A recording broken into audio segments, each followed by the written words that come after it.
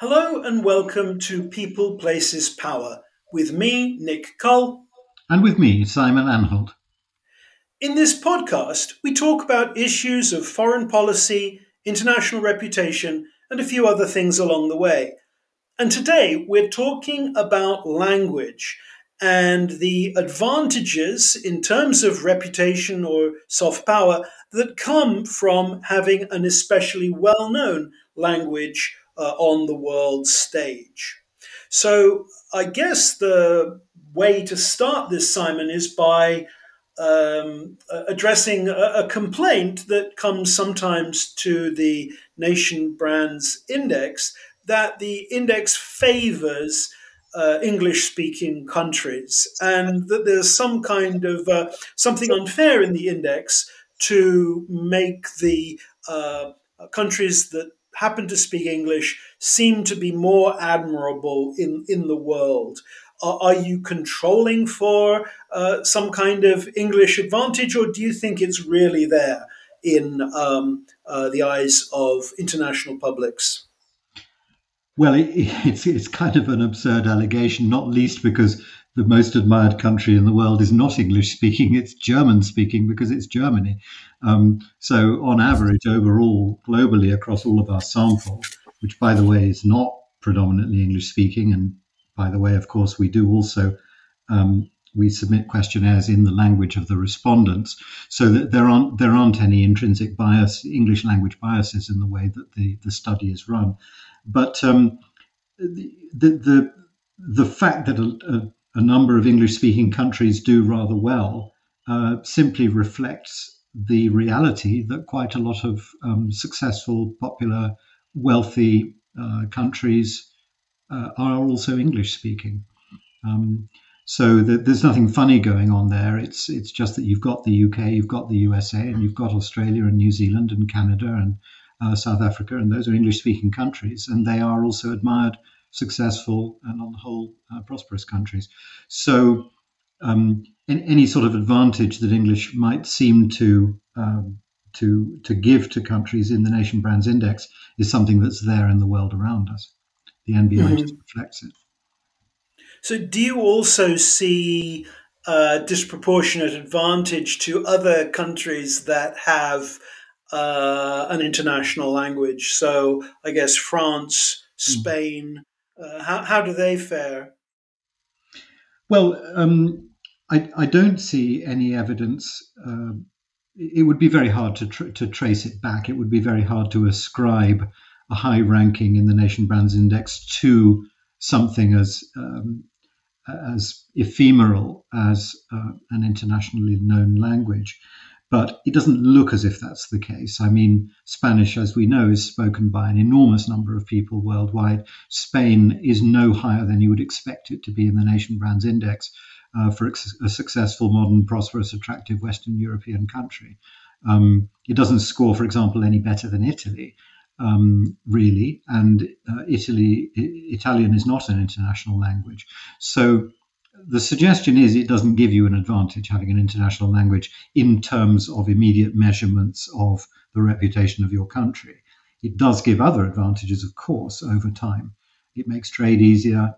It means that people are more likely to have a sense of who you are as a people, as a nation.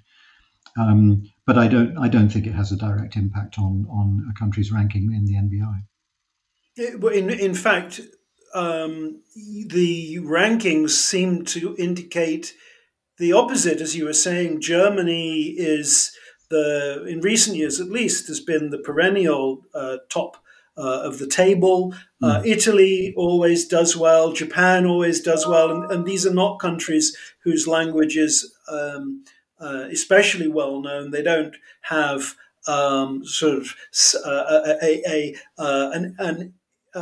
a linguistic diaspora in quite the same way that the UK or France can look to former colonies that still keep the language going. Yes, absolutely right. And by contrast, China doesn't rank especially high in the Nation Brands Index, and yet Mandarin is one of the most widely spoken languages on the planet. Correlation not obvious, if existent at all. Do you think then that there could be a sort of a false correlation then, a kind of assumption that whoever's at number one with a well-known language has some special power that needs to be assailed if you are fed up with being number two? I'm thinking here about the Chinese government's avowed goal of maximizing the number of Mandarin speakers in the world and seeking to establish Mandarin as a go-to international language in a relatively short period of time. The tremendous investments that have been made in the Confucius institutes around the world. What do you Yes. make of that? Well, one could quite see why they would want to do it, and there's no doubt that the prize is a prize worth having. To have a language, a national language like English, which is spoken by hundreds of millions of people around the world, non-native speakers, I mean, because of course the only reason why there are so many speakers of Chinese is because there are so many Chinese nationals, um, and and Chinese diaspora of the first and second generation. So you can see why they would want that. It's a great thing to have. But I think the argument, or rather the relationship between cause and effect, is rather dubious. You can't make people want to learn a language unless they're already interested in the country and the culture behind it. The only reason why somebody would take the trouble to go to the trouble of learning, especially a difficult language like Mandarin, is because the magic has already worked on them, and they're already keen on Chinese culture, Chinese history, Chinese tourism, or they need it for business or something of that sort. So I don't think you start by making people want to learn your language because they don't want to learn your language unless they already admire you. So it's not the starting place to earn a stronger national reputation. It's something that happens if you've got a stronger national reputation. The best example of that or one of the best examples is certainly Italy. So many millions of people around the world doing evening courses in Italian, wanting to learn Italian, simply because they admire Italy, the country, the culture, the cuisine, the people, the literature, and all the rest of it, even though technically speaking it's not a very useful language. You can get by reasonably well in Italy without very much Italian, and there are certainly no other countries where it's essential. So I think the language learning point is effect rather than cause. It's one of the things that happens if you're admired. It's not a thing that you do to make yourself admired. It does seem to be, though, a thing that countries worry about, or that populations worry about. And I know, as a historian, looking at the origins of what we would now call cultural diplomacy, that clearly begins with attempts by the European countries to make sure that their language is spoken by the next generation of expats in places around the world, that foreigners have an opportunity to learn the language. And there's also a kind of a linguistic Olympics going on where if a foreigner starts to learn German, that's a defeat for France, Yes. and vice versa. So I think that there are issues of national prestige in the perception of government tied into who's learning the language. Yeah, But absolutely. the other thing that I think comes up around Confucius institutes, and it goes to what you were saying about people have to have a reason to learn the language, is that the Confucius institutes seem very clearly to aim for or to be of value to diaspora groups. So people who are ethnically Chinese are much more likely to be interested in learning the language effectively because it's it's already part of their identity, part of their personal history, and Confucius has provided a mechanism for for acquiring the skill that they need. I know in the United States that the Confucius Institute Network validates teaching of Mandarin, runs the exams to make sure people are at the right standard. So there's a whole bureaucracy of language education administered through Confucius and its Chinese government support structure, which I think is very interesting because the way that it's sold often is, oh, teach the world to speak Mandarin, not teach people who are ethnically Chinese to have a better command of Mandarin. It's a slightly different process, but still, interesting that it's a priority. Yes. I think we're in a point in history where the potential to teach large numbers of ethnic Chinese citizens in America is greater than it has been in the past. Because traditionally, as we all know, of course, the model in the United States has been the melting pot. And the last thing that most second or third generation migrants wanted to do was to be good at their original language. Indeed, it was a badge of honor if you were a second generation Italian not to be able to speak a word of Italian. Wanting to fit in, wanting to be part of the melting pot meant not having a foreign language. And having a foreign language was considered to be perhaps, it's not much of an exaggeration to say it indicated that you were a second-class citizen. But that now in the age of identity wars is beginning to change.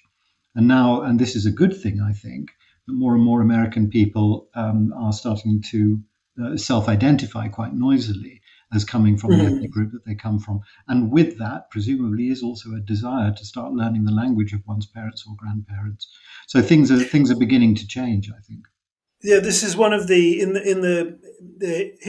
history of diaspora or diaspora studies in the United States. There's a saying from a historian called Hansen that the things that the son worked to forget, the grandson works to remember. Yes, absolutely. And there is despite the sexism of that, there is something true there.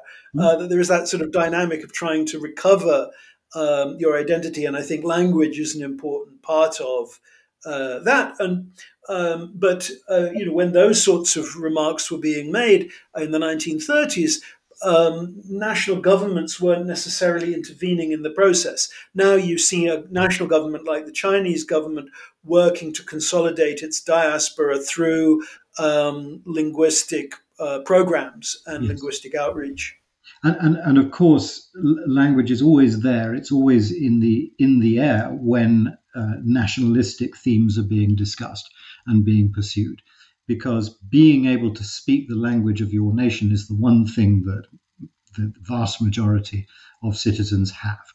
And it's a point of pride, and it's a point of pride that nationalist politicians can leverage and utilize quite strongly.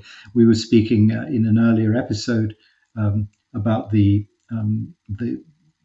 decision on the part of the Turkish government to mandate calling Turkey Türkiye in the Turkish language. And this is a reflection of the same thing. A nationalist leader will always get points by declaring in front of the population that his or her aim is to protect and reinforce and defend the language, the precious language, because that's the one cultural asset that everybody has and shares, no matter how educated they are or not.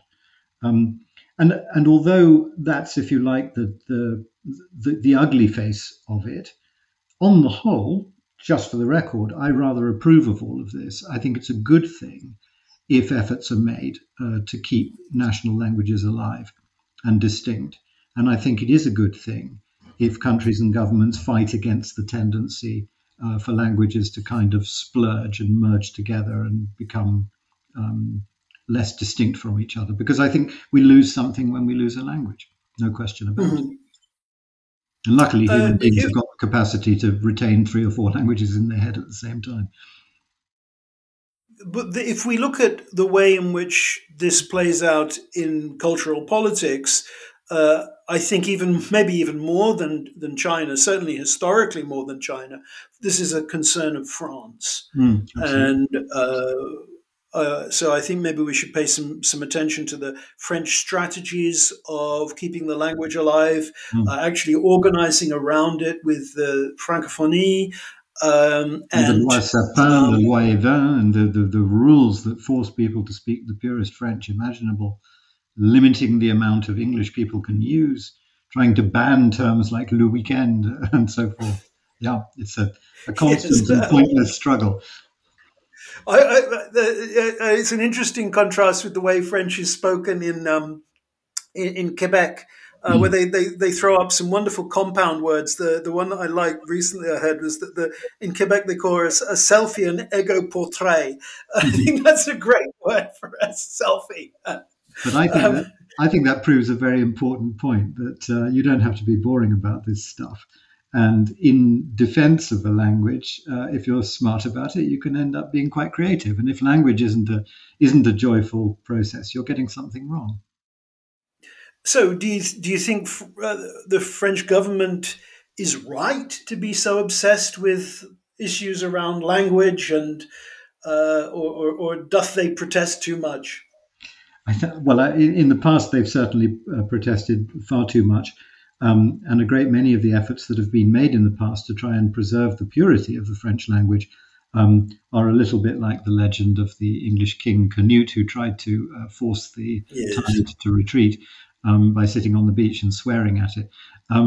The reality of the matter is that Not quite, but I don't want to get into the defense of King Canute. But it's a useful metaphor. perhaps my old High Danish is misunderstood his language. Um, the point, however, being that there's very little you can do to persuade people to speak the way that they want to speak. And in many ways, the ways in which languages change and develop is really very democratic. People tend to opt for what works for them, and that's how languages work, and that's how they develop. And to try to resist that process, which is so natural to the human race, is generally speaking a waste of time, effort, and money. But the principle behind it is not a bad one. The principle of trying to preserve some cultural difference and some cultural values without shutting out what's new and modern and useful. And it's a very difficult balancing trick to perform. But I think, generally speaking, the principle behind it is not a bad one. But one shouldn't see language as being the source of the problem. Language is often a symptom of an Mhm. underlying Oh, yeah, issue, quite. which is that people are leading different lives and they're having to think different thoughts and they're having to converse with different people in different ways. And language has to change to keep pace with that changing reality.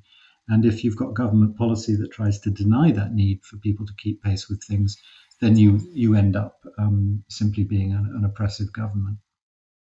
So, do you think maybe the English has been, because of its less rigid structure, because of its history as a hybrid language, a particularly hybrid language, Mm. it has been more suitable for global transmission than French. That English turned out to be a better meme, if you like, than the Yes. French language.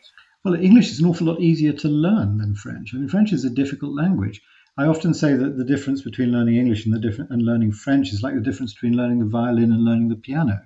English is like a piano. You don't need any particular technique to be able to hammer out a tune on a keyboard. The violin, on the other hand, you need an awful lot of technique right from the very start, even just to play one note without it sounding like a cat being strangled.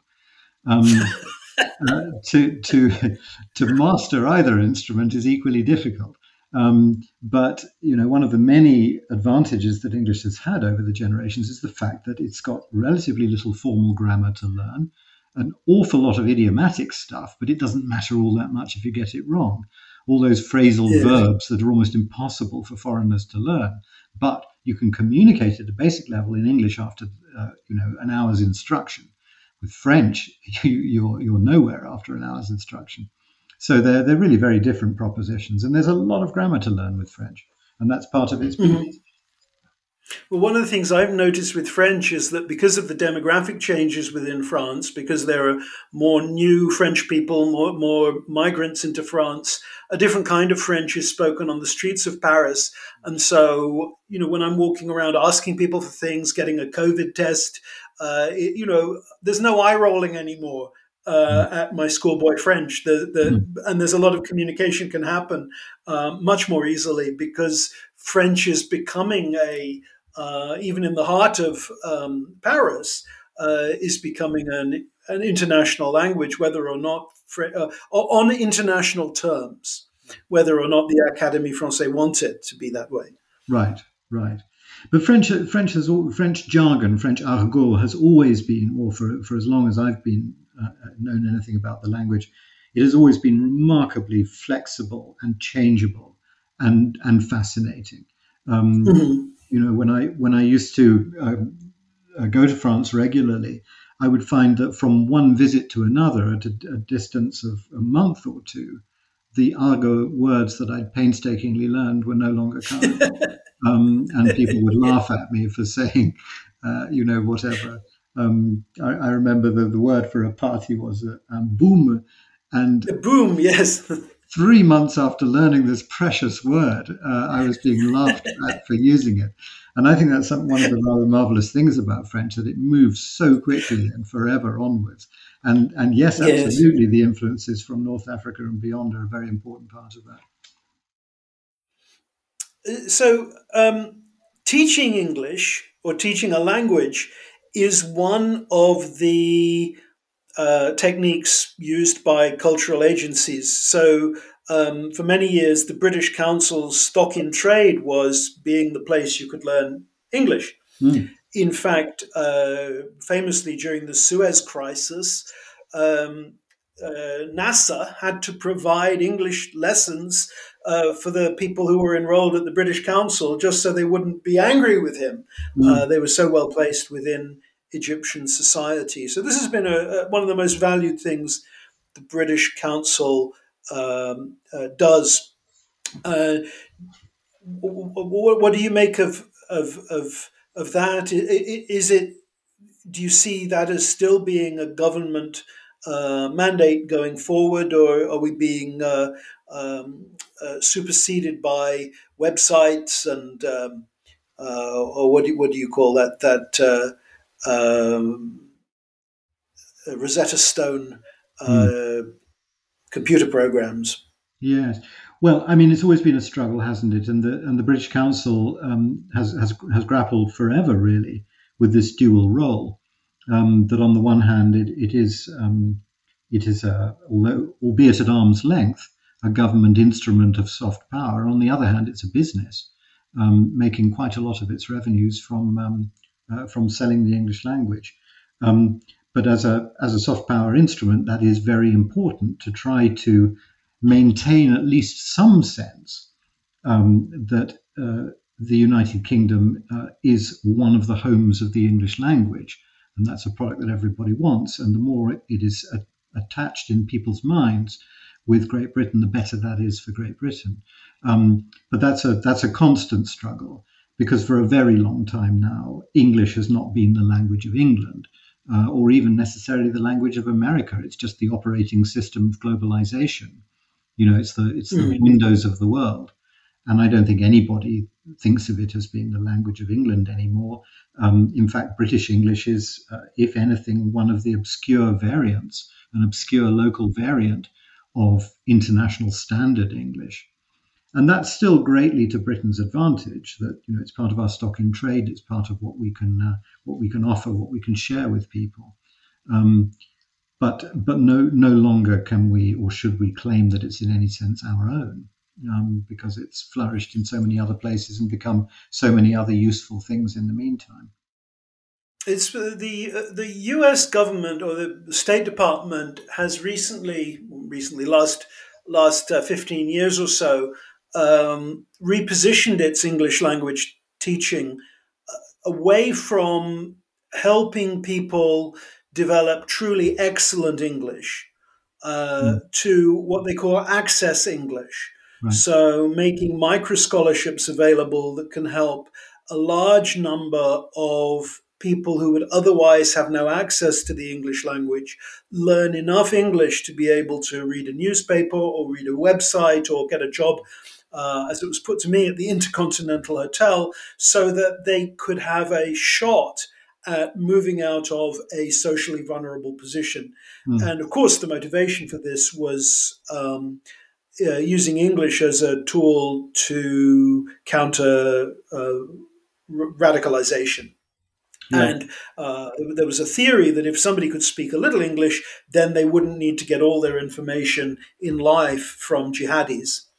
And that seems to have been quite a successful program, a successful enough model that it began in North Africa and is now, I think, quite widely used by American embassies.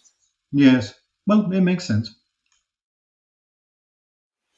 There was a wonderful moment in the 60s when the US realized that the English language was strategically useful when the Russians started teaching English in Latin America Hmm. because they realized nobody wanted to learn Russian in the 1960s in Latin America. So they thought, well, we might as well teach people English, and then at least we can teach them English with the right kind of political emphasis. But, that gets me onto the question of Russia Hmm. and what can we expect right now, given the politics around Russia, Russian nationalism, Russian activity in Ukraine, Russia's war in Ukraine? What do you think? Do you think people will still want to learn the Russian language? In these circumstances, will they be more drawn to it as given the level of interest in Russian behavior, or will they be repelled by it? What do you expect, and are there any precedents here? Well, it's obviously quite a major commitment deciding to learn a foreign language, whether it's for business or social or purely intellectual purposes. And it's difficult to imagine that very many people would want to take on that commitment for Russia at the moment, for Russian, because one of the questions they would ask themselves is how useful is this language going to be to me? And of course, there'll be a small number of people who probably quite rightly say there will be a need for people who speak Russian well. And if you want to be one of those people, that's probably not a bad thing. And the fact that Russia is in conflict with most of the West at the moment doesn't make it any less valuable to know Russian. In some respects, it makes it more valuable. But the vast majority will just say nobody's going to want to do business with Russia. Nobody's going to want to go on holiday to Russia. The majority of Russians, whether commercially or culturally or socially, are going to be pariahs for the foreseeable future. There's therefore no business, no utility in speaking their language. Now, again, as we were saying before, it's important not to muddle cause and effect. One of the consequences of the political decisions that Vladimir Putin has made is that he's also destroyed the Russian language as a viable product for the foreseeable future. Nobody's going to want to learn the language.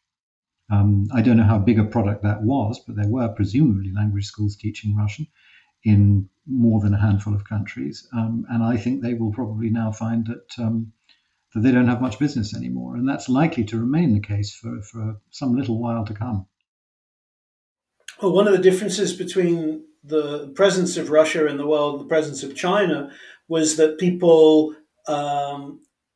a lot of people wanted to study in Russia, Mm. especially people from the former Soviet countries, but not Mm. exclusively. There was a sort of a net inflow of students Mm. into Russian educational institutions, and it will be interesting to see what happens going forward.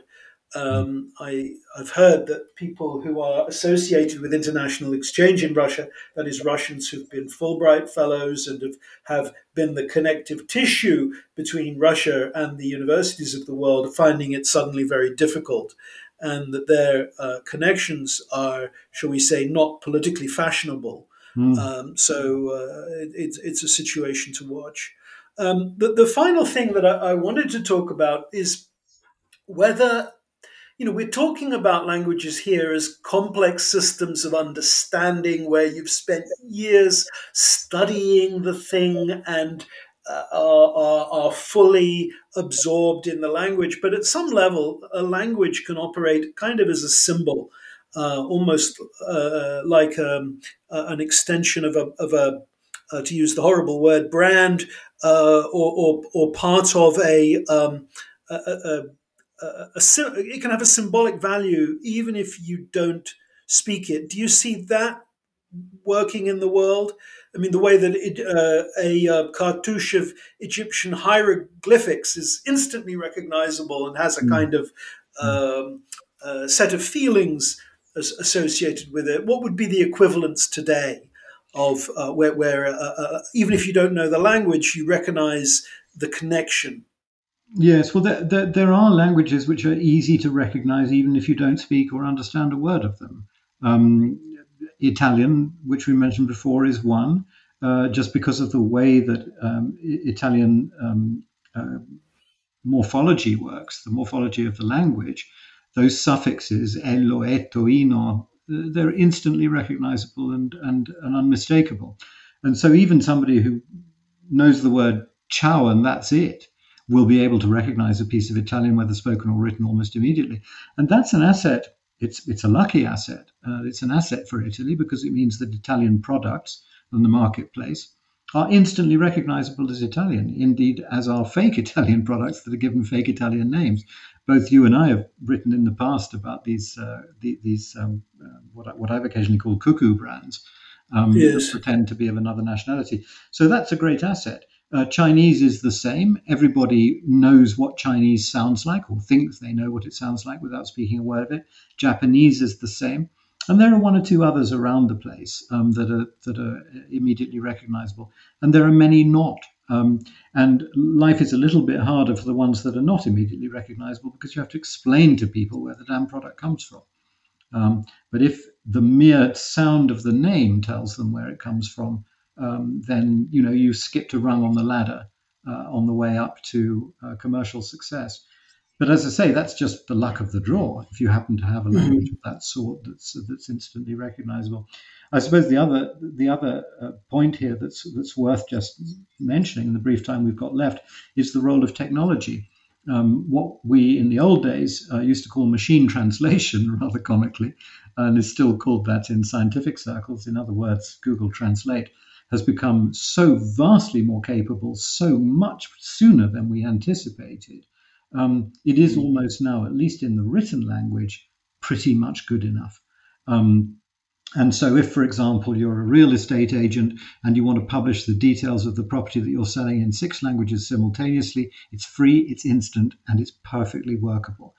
And so it's now almost unthinkable that in a few more years, we will still need human language skills for ordinary business. And so what will that do? This burden, this commitment that we've spoken of earlier, the amount of work and effort it requires to learn another language, all of that will recede into insignificance very, very soon. Well, hopefully, people will realize that the kind of mental discipline required to learn a language, the self examination that comes from having to see the world in a different set of through a different set of language rules, that those have tremendous value, Mm. irrespective of whether or not you actually go out and use it to communicate with people, and that the skill of language learning will remain a part of a liberal arts education. Mm. Well, I certainly hope so. It's horribly utilitarian to think that that's the only language, the only reason to learn a language is so you can go and sell something to somebody. Yeah, absolutely. No, well, there's a very big danger here that as translation and interpreting software becomes instant, reliable, and free, um, the inducement for people to start having any understanding of the culture that they're dealing with begins to diminish. Right. And then we're really in trouble because if people think that all you need is to push a button on your Babel fish in order to be able to communicate perfectly with somebody from any other country on earth, they're in for a rude awakening. So you never know. Well, Simon, as you know, as a parent, sometimes knowing all the words doesn't mean you necessarily understand exactly the nuance of quite right. what's going on. Well, that's all we have time for this week. Thanks so much for listening. I'm still Nick Cole. I'm still Simon Anhold.